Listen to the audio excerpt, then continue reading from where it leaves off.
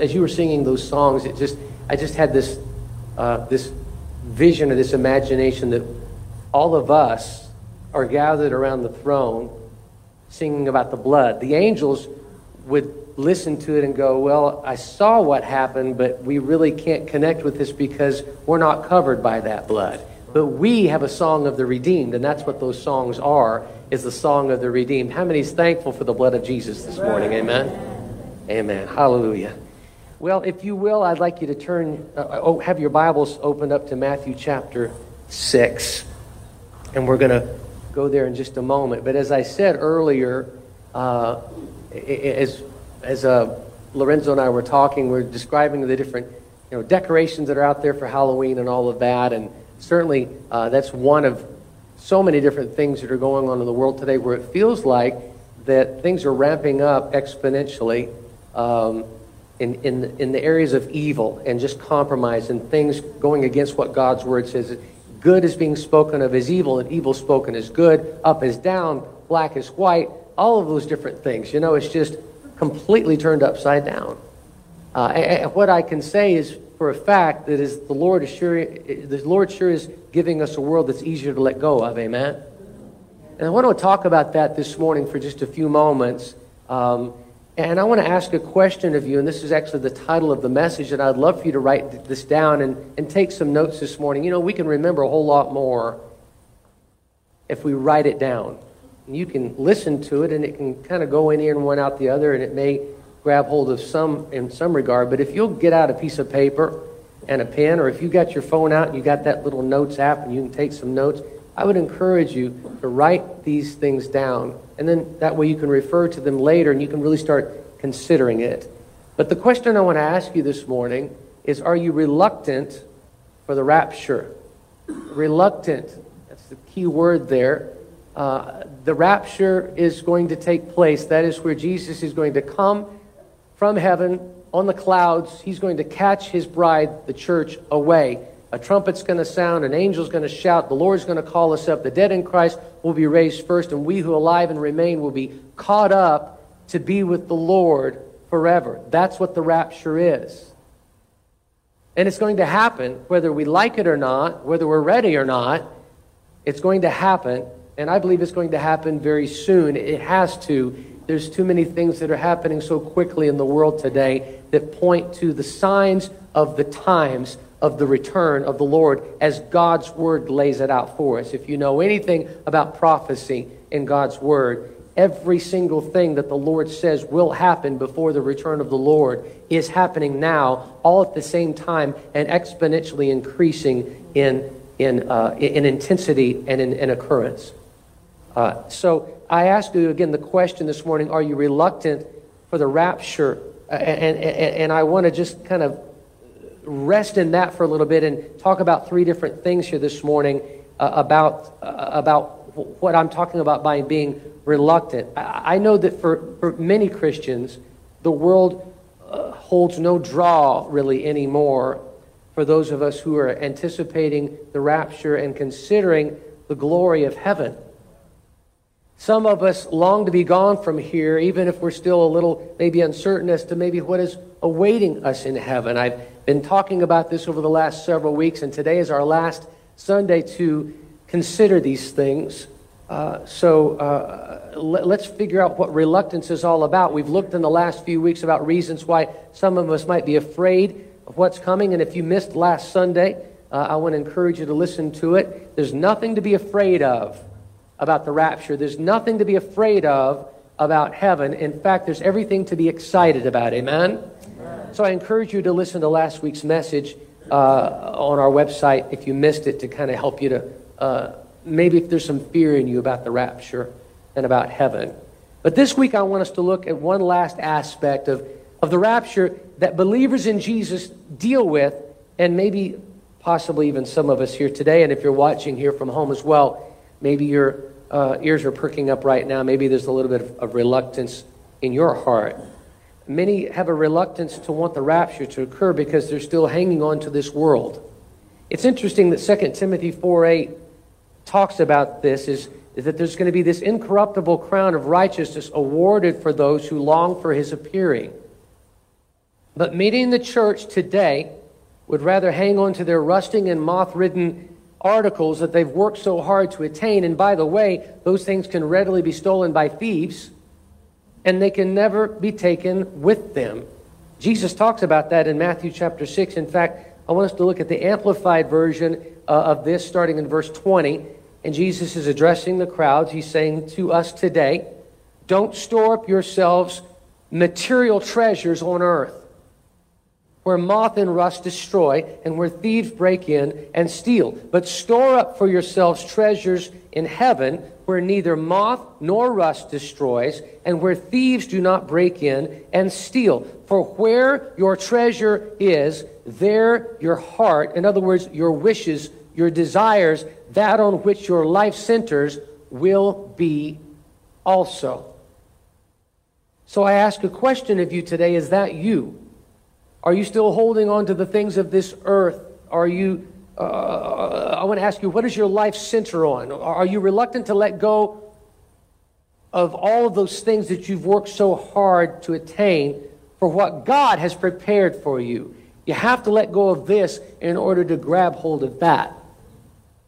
It's just beyond our reach, and we've got to let go of this. I was speaking to a man the other day who had retired. He's retired a couple of years ago, and they've lived in the same house for about 50 years. I asked him how he spent his extra time now that he is retired, and he said, he laughed and chuckled, and he said, well, he went from one full-time job to another because now he works on repairing and keeping up his 50-year-old house. You remember that show? It's still on today, but the host of it back in the day was Monty Hall. Let's Make a Deal. How many remembers that version of Let's Make a Deal? And the lady that's standing in front of the curtain, Carol Merrill. You remember her? I'll just remember that name forever for some reason. It just sticks to me. But Monty Hall and Carol Merrill, the scenario was that Monty would make a deal with people that were dressed up in goofy outfits in the audience. Sometimes he'd give them a few $100s. And they would get all excited because they'd earned nothing. They'd earned it. They didn't even earn it. He just got some money for them. And then he would turn and say, now you can keep that money, or you can give it back to me and take what's behind this curtain that Carol is standing in front of. Now, as you know, the whole dynamic of that was that sometimes there would be a greater gift. Maybe the $300 that they had in their hand would be exchanged for a car or a boat, or maybe a trip, or some beautiful articles of expensive articles, maybe for the home. But sometimes there would be a what? A zonk. A zonk. In other words, it was a dud prize worth absolutely nothing. And they'd lose not only the money that they had in their hand, but they would walk away empty-handed. And there's the scenario of that show. On that show, there was always a 50-50 chance that someone would get a zonk. But with God, you're 100% guaranteed a better offer. If you'll take that $300 that's in your hand, those items that you've worked so hard to attain, the reputation, the title, the material goods, all of the stuff, the comforts of this earth, and if you'll simply let go of them, God, behind that curtain called heaven, has something that you can't even imagine. I want to ask you this morning, are you willing to let go of the prize in your hand for what's behind the curtain that God has prepared for you? 1 Corinthians 2:9 talks about this in the New King James Version. It says, but as it is written, eye has not seen, nor ear heard, nor has it entered into the heart of man the things which God has prepared for those who love him. You use your imagination, and you take all the imaginations of all the billions of people on the earth and put it all together, and it still would pale in comparison to what God has prepared for you and me, the bride of Christ, one day in heaven. Your eyes not seen it, your ear hasn't heard it. And whether you can imagine it or not, whatever you can imagine, you go ahead and use your imagination. If you're picturing even something grand in your mind, I want to tell you this morning that it's greater than what you're imagining. It's interesting, though, that we hold on so tightly and expend our greatest energies on the things that we'll never be able to take with us. And further, it makes us even maybe reluctant to want to go to heaven. So today I want to look at three reasons, three big reasons of why maybe some of us are reluctant to go to heaven. And it all has to do with matters of the heart. Proverbs 4:23 talks about our hearts. I love the book of Proverbs.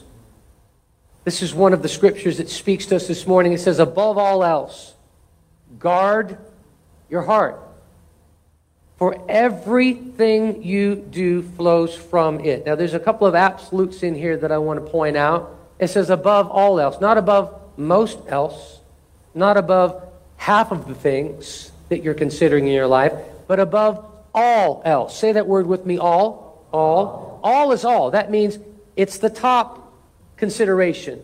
Everything underneath it falls in place, but above all else, guard your heart. It doesn't say to guard your wealth. It doesn't say to guard your reputation. It doesn't say to guard your future in any possible way like that of your creature comforts. It says to guard your heart.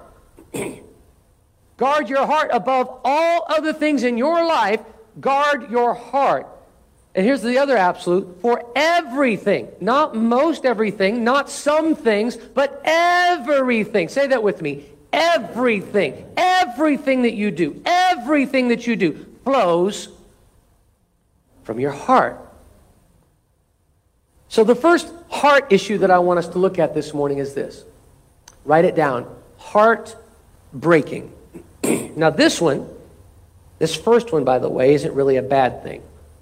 How many has ever had your heart broken over a sad situation that you read about or that you see, right? You see someone maybe get in a car accident or somebody on the news that they lost a loved one because of a tragic crime or something. Doesn't your heart break? You hear about stories, you read about situations, and your heart breaks. There's nothing wrong with your heart breaking. In fact, that's a very noble, very loving, and very Christ-like emotion to feel, to have a heart breaking. It's really a compassion. It's a moving towards the people and the situations that they're in. But if we're not careful, that emotion that is really a noble, good, Christ-like thing will actually make us reluctant to want to go to heaven. What do you mean, Pastor Brian? Well, let me describe it to you today. What could break our hearts today more than, say, a spouse, a parent, a grandparent, a friend, a child? What could make our hearts break more than any of those people? And the thought that we would have that when the rapture comes, that those loved ones would be left behind. Think about that for just a moment. You know who I'm talking about. Your loved ones that you know are not serving Jesus today.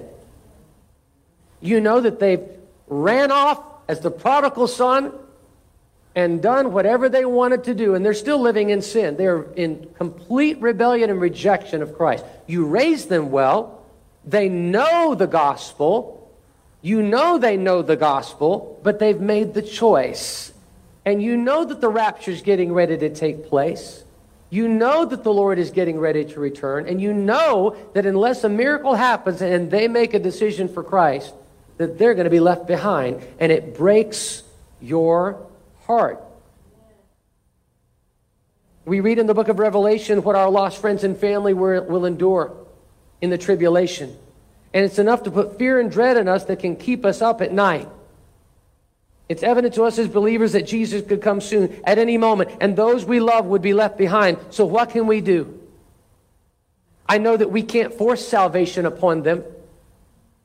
All we can do is speak into their lives, and we can continue to share Jesus with them and let them know what's coming and model for them what this is all about. And if Jesus comes and those that you care about are left behind, I take comfort, and I want you to take comfort in this, that we can be assured that based on our clearly sharing with them of what God's Word says, they know what the rapture and the tribulation is, and they'll be right in the middle of it. So when it's happening, you have every reason to hope today that they will immediately call upon the name of the Lord for salvation.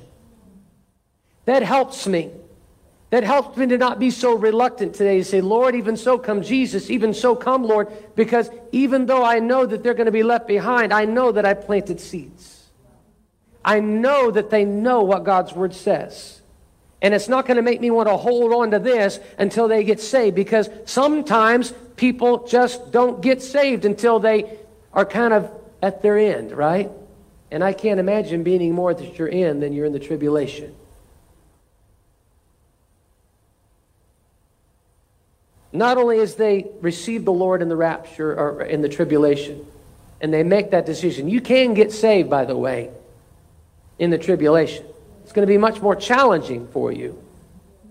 Let me just say this for anybody that's considering wanting to just live the way that they want to live now and say, well, hey, I can always get saved in the tribulation. Pastor's telling me I can do it, so I think I'll just do what I want to do now. Not a good idea. The Holy Spirit will be removed from the earth. Right now, we have the Holy Spirit convicting us of our sins. He's drawing us to Christ. Once the rapture of the church takes place, the church will be removed. So the gospel will cease to be preached in its abundance that it is now. And the Holy Spirit will also be removed from the earth, so there will be no conviction of sins. There'll just be this determination and this knowledge in our heads. I've got to get saved. I've got to accept Jesus. And as you do and when you do, the Bible clearly describes that you'll be martyred for your faith. You'll be killed, tortured. It'll be an awful, awful situation for many who receive Jesus after the rapture. But if one of your loved ones are in that situation and they do make a decision for Christ in the tribulation, not only will they be assured that as they die for Jesus and as they stand up for Jesus, but they also, before they get in that situation, and let's not hope that that happens, but mostly they probably will, there can still be before that a mighty and powerful voice where they can also tell others of what's happening and whom to call upon. Think about it. This is what's going on. My mom, my dad, my wife, my husband, my uncle, my loved one told me about this. And this is what God's Word says. See, here's their Bible. Here's where they marked it. This is what I know is going on right now. This is who the Antichrist is. This is what's going to happen. These things that are happening are called plagues. They're called curses. They're called the wrath of God. And the Bible says if we do this, then we're going to be saved. So they can witness to other people during the tribulation. When those that are left behind witness these, hopefully, billions of people, including us, being taken away with all the deception and all the web of lies that the powers of darkness will use to explain away our disappearance, it'll be your loved one's moment. And they're going to cry out loudly the name of the Lord. So we must confidently believe that they will boldly tell others to do the same at the risk of death, and everything we do on this side of the rapture can prepare our loved ones who, for whatever reason, reject Him now, to stand up boldly for Jesus and lead others to Him. Now, I know this isn't necessarily a quick fix. It's not really even a fix at all, because they're not getting saved on this side of the rapture, but it's my hope to give you a different way to deal with the reluctance that you have in your heart over the rapture as it relates to your loved ones and what it's going to mean for your lost loved ones in your lives. It's really, I want to just encourage you to let it be your prayer and your hope that when that moment comes, that they're going to remember your influence and stand that we've taken on this side of the rapture, and that they will do likewise on that side of the rapture. May our words and actions now be their training ground for the stand that they may soon be forced to take. So, with that said, it begs another question for us today. Is your life one that is influential to the lost around you? Will your friends and loved ones know to stand in this way if they're left behind? I don't know about you, but I never feel like I say or do enough, so it really can't be based on feelings. It really needs to be based on actions. I think it's good to plant the question in our hearts so that we can determine if we're speaking up in boldness when given the opportunity, if we're risking rejection and ridicule, if we're not shrinking back in fear, but instead we're standing up when someone might say or do something to us as we stand up for Jesus Christ. The Holy Spirit can help you with this today. And I would encourage you now that is the time to speak. Now is the time to take the stand. Now is the time to be the example to your friends, to your loved ones. We can hope all will be saved before the rapture. But the reality is that not all will make that decision for Jesus on this side of the rapture. And they may not feel like a real great big statement of faith here this morning, but I am a man of faith, but I'm also a man of very much of a reality that some people just won't receive Jesus on this side of the rapture. And while this is all heartbreaking, we can do something about it by preparing as best as we can those who are in our heart circles, those that we love so much, for the moment that they can take the stand when it's their moment to do so. So, I know this is our first end-of-world scenario here, so we're doing the best that we can as we learn. So let's just not get comfortable on the sidelines. And let's not just do nothing. Let's rather step into the role that God has for us, plan for us, and base our unique voice and gifts to those people that we love. So that's a heartbreaking scenario. And that may keep us from wanting to go to heaven right now because we want all of our loved ones to be saved. There's a reluctance there. Here's the second thing about our heart that maybe is a little more intense, and that is heart taking. We got our heart breaking, we also have our heart taking. Now, how many believers do you know whose hearts have been taken captive by the world? I don't mean they're all sinful things necessarily, because there's some good idols and some bad idols out there. Good idols and bad idols. But really, they're more enamored by the glittering things of this world than they are the glories of heaven. Those people that maybe you know who are so entrenched in this world, whether focused on good or bad things, likely appear the same to God when he looks upon them, because really they're all idols to him. And idols are not good. The Old Testament passage describes the nation of Israel, but also describes the present-day American church. Jeremiah 2:27. I want you to listen to this. For they have turned, this is God speaking about the nation of Israel, really talking about us too. For they have turned their back to me and not their face. But in the time of their trouble, they will say, arise and save us. Think about that. I believe that we as a church in this current generation that we're in this time right before the return of the Lord, are more so turning our backs on God. He sees more of our back than he sees our face, you know? Think about that. If you were to talk to someone and, you know, Jim, if you were to stand right up here in front of me and you just turn your back on me and I'm talking to the back of your head, I mean, that's weird. It's rude. And it's really disrespectful. It's not honoring me as I'm talking to you. Jim, I'm trying to talk to you. Turn around. I don't want to, because I'm looking at some other things that are more interesting to me. And that's kind of how it is with our relationship with God as it relates to this scripture here. We've turned our back. You still acknowledge me. You still like me. You still, think I'm a pretty good guy. But really, you're more interested in things that are out there. If you really thought the most of me, you would turn and face me. But here's what you're going to do, Jim. And if I can continue to pick on you as an example, say you're standing here in front of me and you're facing away from me, but you get in trouble. I need some help. I need some help. I need some help. Yeah, your hand's out to me. Would you help? But it's not, because your back's to me. And so that's what this scripture is saying is that we tend to serve God in such a way and believe in Jesus in such a way where it's kind of a break glass in case of emergency sort of relationship, where we like him there as an emergency sort of savior, but we're really not in relationship with him, because the idols that are out there, whether they're good or bad, are more important to us. And so this is what was going on in Jeremiah's day, and this is absolutely what's going on today, and it's not changed, by the way, from Jeremiah to today. There's always been a people like that in times of troubles, when we finally turn to God, but otherwise our backs to him. We still like him a lot. We still think he's a pretty cool dude, but we're really not in relationship with him. So here's the question we need to ask ourselves in this, as it relates to this passage. Has Jesus seen your back more often than he's seen your face? Or really, to put it another way, what is taking your heart?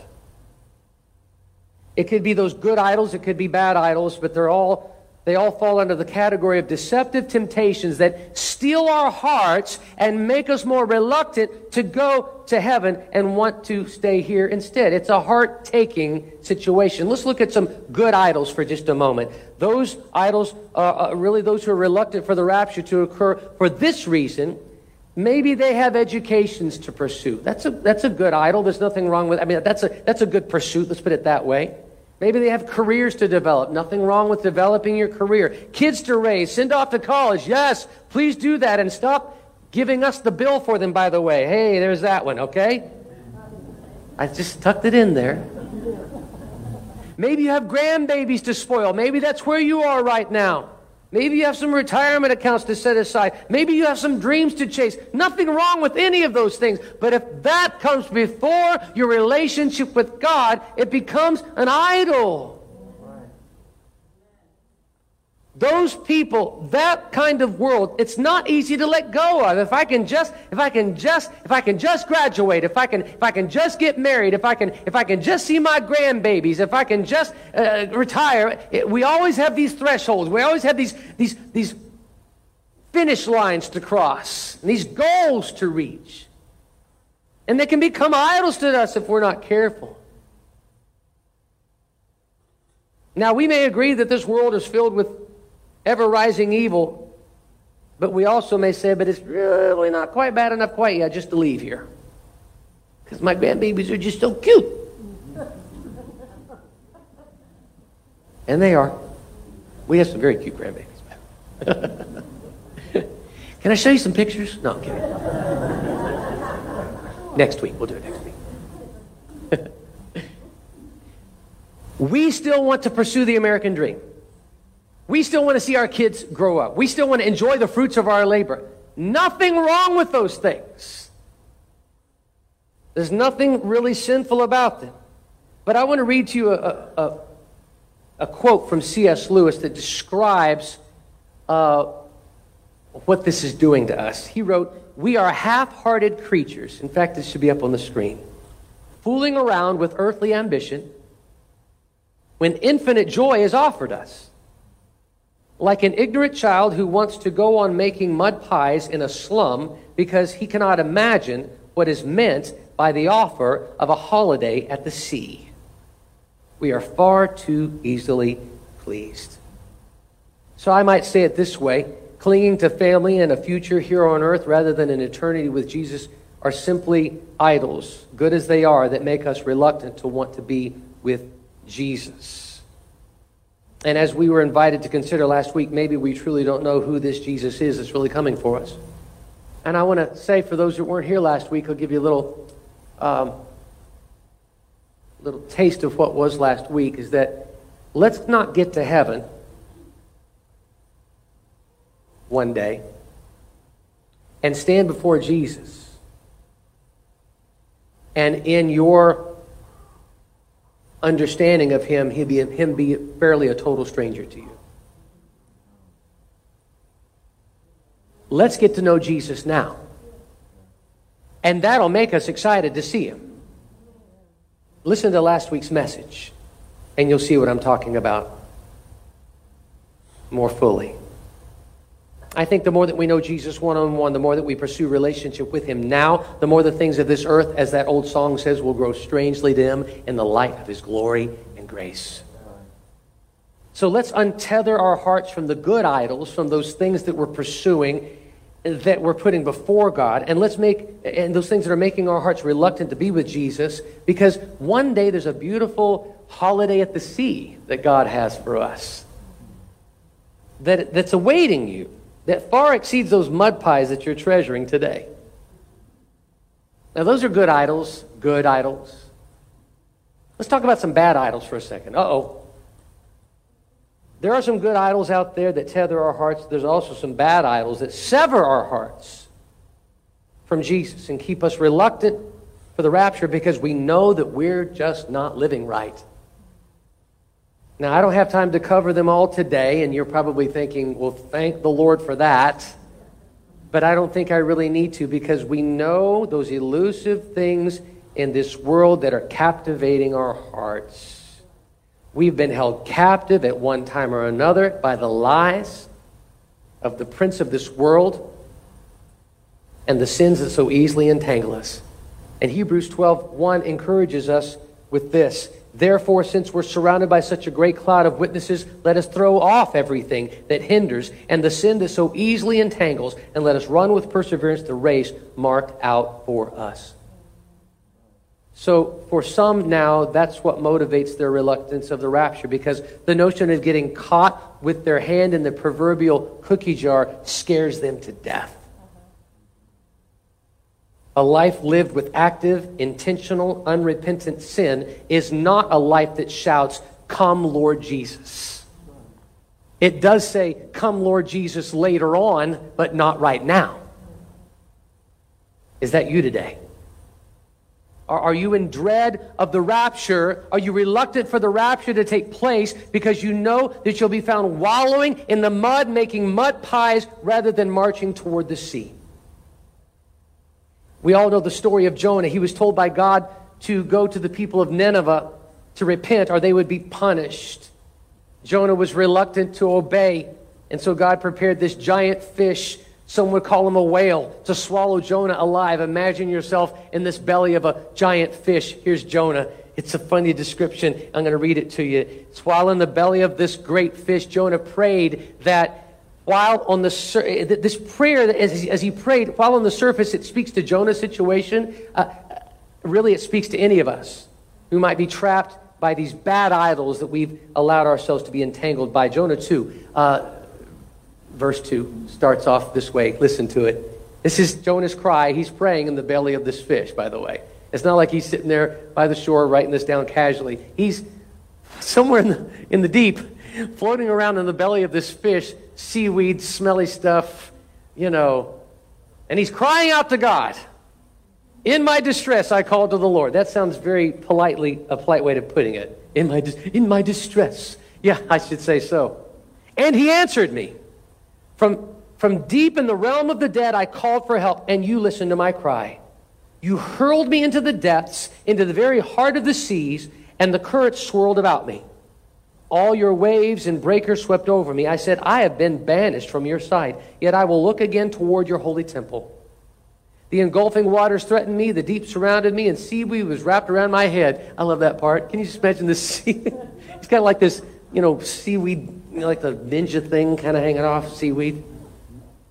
To the roots of the mountains I sank down. The earth beneath barred me in forever. But you, Lord my God, brought my life up from the pit.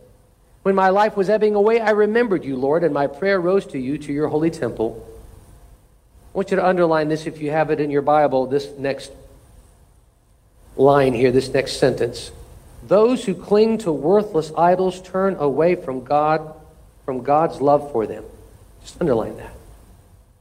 Let's continue. But I, with shouts of grateful praise, will sacrifice to you. What I have vowed, I will make good. I will say salvation comes from the Lord. God heard his prayer. God heard his cry. God saw his heart. God saw the repentance of Jonah, knew that he turned back to him, knew that he would follow in obedience to him, and therefore the Lord heard Jonah's cry and commanded the fish, and it vomited Jonah onto dry land. Just spit him on out. Now those bad idols that you're serving, that act of sin in which you're engaging, are really what Jonah described, worthless and destructive idols. And they have you hopelessly and completely trapped just as surely as Jonah was. There's no way that Jonah could have got out of that situation all by himself. He was not only in the belly of a giant fish, but he was in the depths of the ocean.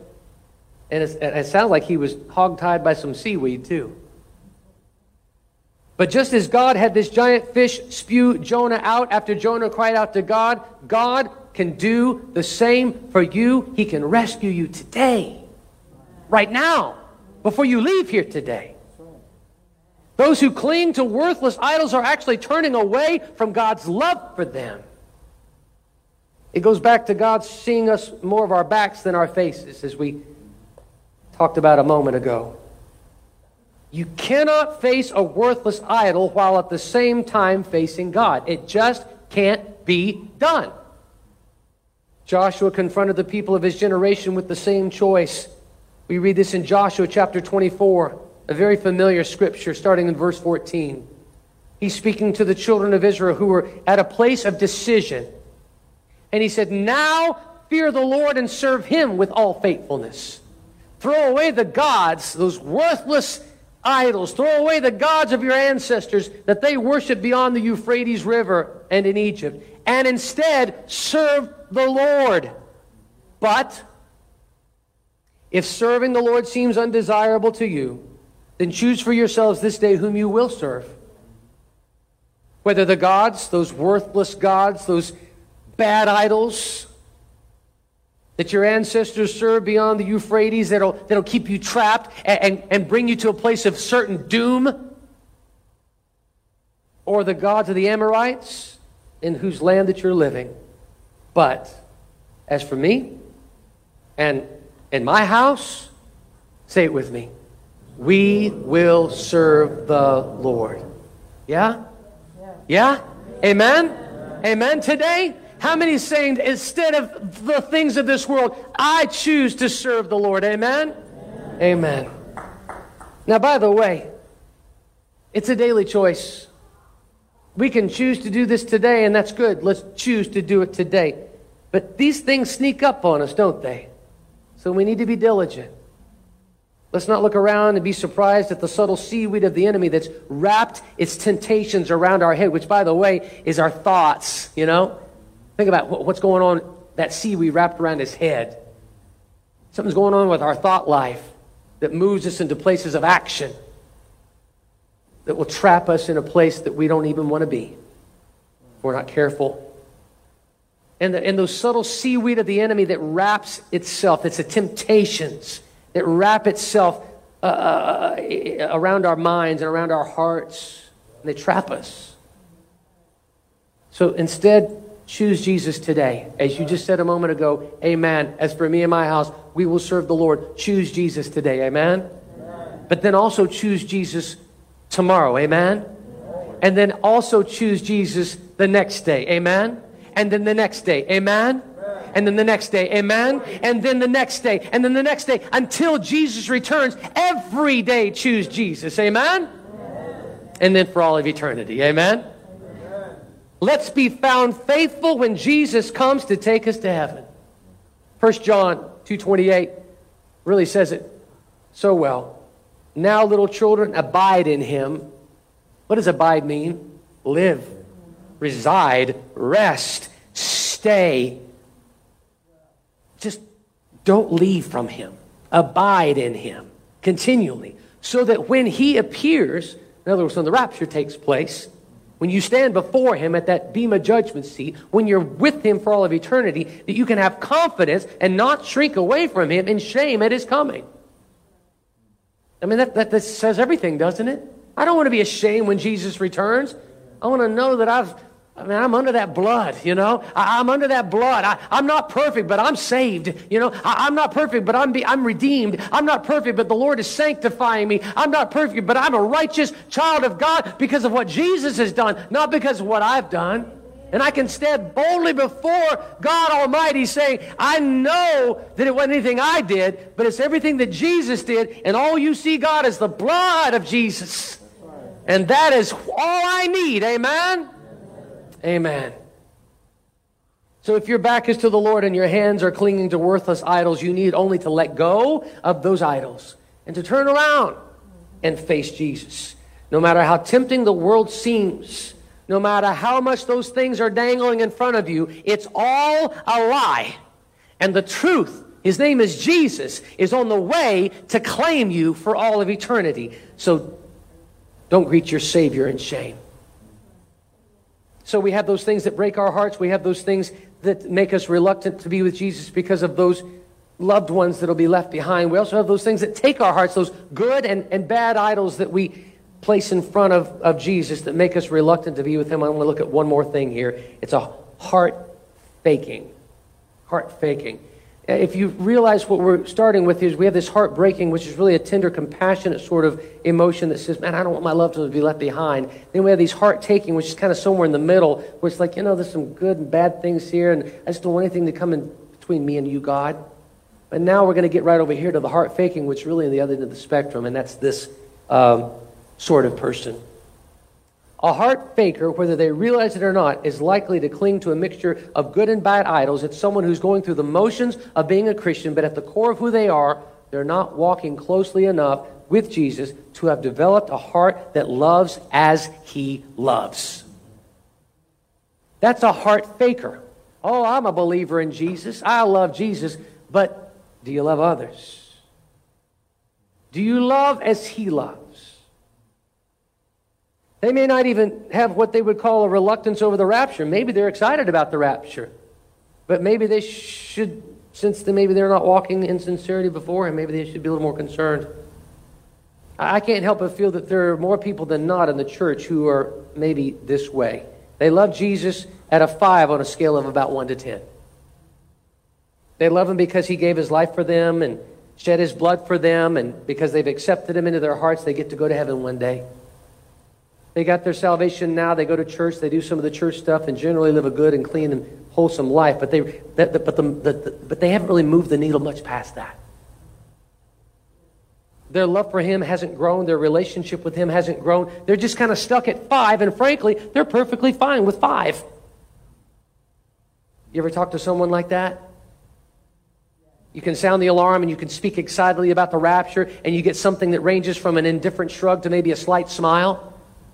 Yeah, I know Jesus is coming back and I'm going. That's it. There's neither a passionate urgency nor an overwhelming excitement in their response. And the big tell is how they feel about those that they love and those that they know, those that they work with, those that they go to school with, who are going to be left behind. Instead of being concerned or burdened on this end of the spectrum, instead they laugh it off and they shrug it off by saying, well, what do I care? I'll be gone. What kind of person cares nothing for those who will face the most horrific time known to man? A time that's so treacherous that if the Lord doesn't cut it short, the Bible says that no life would be left at all. I'll tell you the kind of person. It's a heart faker. It reminds me of a story in Isaiah. Isaiah 39, King Hezekiah was a heart faker. He was a man who had faithfully walked in obedience to God throughout his life. So he's a good man. But he made a grave error in Isaiah 39. Because of that error, he was warned by the prophet Isaiah that the days would come when his house and all that he had built, including some of his own sons, would be carried off into captivity into Babylon. But Hezekiah revealed his heart when he responded in Isaiah 39:8 to what Isaiah had just described as going to happen to his family and loved ones. He said, the word of the Lord which you have spoken is good. Stop right there. So Hezekiah said, what you just said to me, that my sons and my loved ones are going to be taken off into captivity, that's a good word. Doesn't that sound a little hard and selfish and self-centered? He said, that's a good word. And then it says, then you crawl into his mind, it says, for he thought, for there will be peace and truth in my days. So what he was saying was this, hey, as long as it's going to be good for me, and after I breathe my last and that happens and it's not going to affect me, I'm good. That's a heart faker. Translation is, what do I care? I'll be gone.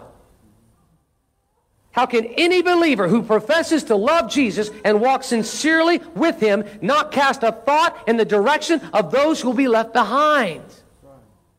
I have to believe there's one of two reasons. The first one, I'm going to give everyone the benefit of the doubt that feels this way.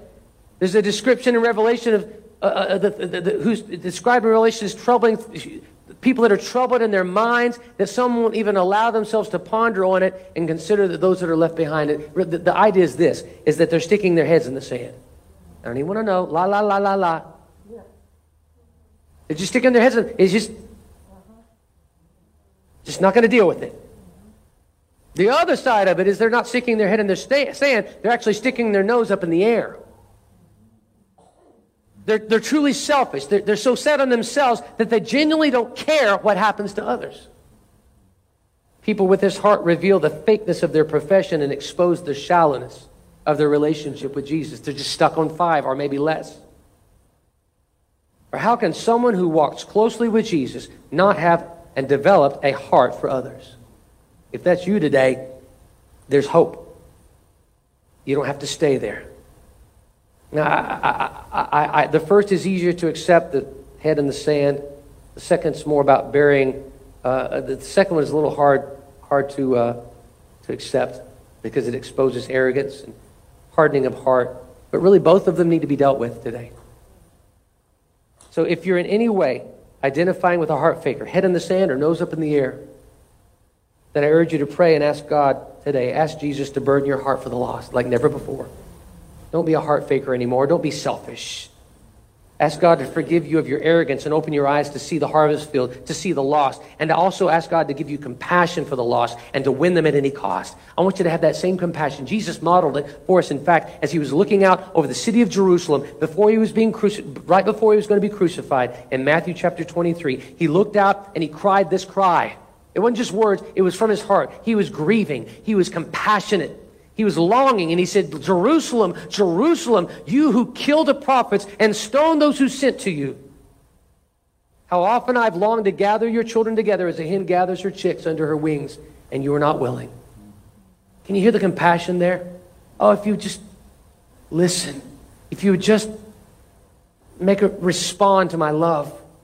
That's that same compassion that Jesus wants us to have to our Jerusalem, Jerusalem, in our community. I hope that you feel the same way about those around you that Jesus loves and died for. As believers, I believe that we are the generation, that last example of who Jesus is, that the lost will see before the return of the Lord. So I ask you this morning, are you genuine? Do you love others? What are we telling those around us about Jesus with our lives, our actions, and our beliefs? Church, don't be a heart faker today. Care for, have compassion for, and love those around you with the love of Jesus. One more quick thought before we close here today. 1 Peter 5:3, Peter is talking about the care of the church, but I want to take this scripture and apply it in just another subtle way. Little tweak of it. He says at the end of this scripture, he says, proving to be examples to the flock. Prove to be examples to the flock. Be examples to the flock. But if we can just take that word flock, which means that we would consider people that are believers, but I would say let's be examples to those that are future believers, to those that are the unborn again right now, but one day will be. Those who may find salvation during the tribulation because of our love and care for them today as we go back to this heartbreaker example that we talked about a few moments ago. And I was thinking about this week as I was really putting this message together, and it just kind of started working in me. And I think I'm going to do this. Imagine the rapture takes place and we're gone. Kelly and I are gone, and the house is, our house is empty of human beings, but there's still food there. There's still warm beds there. There's still a semblance of safety there. I'm not going to need that house anymore. We're not going to need it anymore. The food that's there, they're welcome to it. But maybe too, in that house, in our house, maybe I'll write some sort of note and put it in a conspicuous place where it can be seen by whoever would want to break in. Feel free, break in, do whatever you want to do, use that. I don't want to have a note there with some clear instructions as to what just took place, where the food is, all that sort of stuff. Let's go ahead and just lay out everything that's there, But also share with them the salvation plan. Say, now this is what happened. Maybe they don't know. Maybe they're total strangers to me. I'm sure they would be. I don't know. It's not people necessarily that I've spoken into their lives on this side of it, but people that would end up in my home on that side of it. Maybe they might read it. Maybe they might go, wow, this is laid out pretty clearly. It's kind of like the final act of love, It's almost like a last will and testament, but for those that would read it at the end after I'm in heaven. I think I'm just going to do that. I'm going to write a note, put it in a place where I think they would look, and just leave it there. Maybe make it a just in case I disappear, read this on the envelope sort of thing, something like that. I don't know if it would make a difference, but who knows? I think it's worth a few minutes and a little bit of effort on our part, don't you think? Sure, why not? So as we wrap this series up, I hope that's helped you maybe to prepare your hearts a little bit more clearly for heaven and for the rapture. If you're reluctant for the rapture because your heart is breaking, because your heart is being taken, or maybe you're heart faking it, I hope that maybe you'll look at your heart today and any of those areas maybe that the Lord is speaking to you. I ask you, does it break for those that you know that are going to be left behind?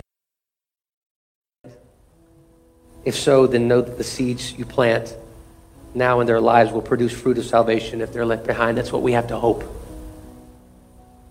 Is your heart taken by those good and bad idols? Are you putting things before the Lord? Let go of those mud pies. Those silly little mud pies. And look forward to the golden shores of heaven.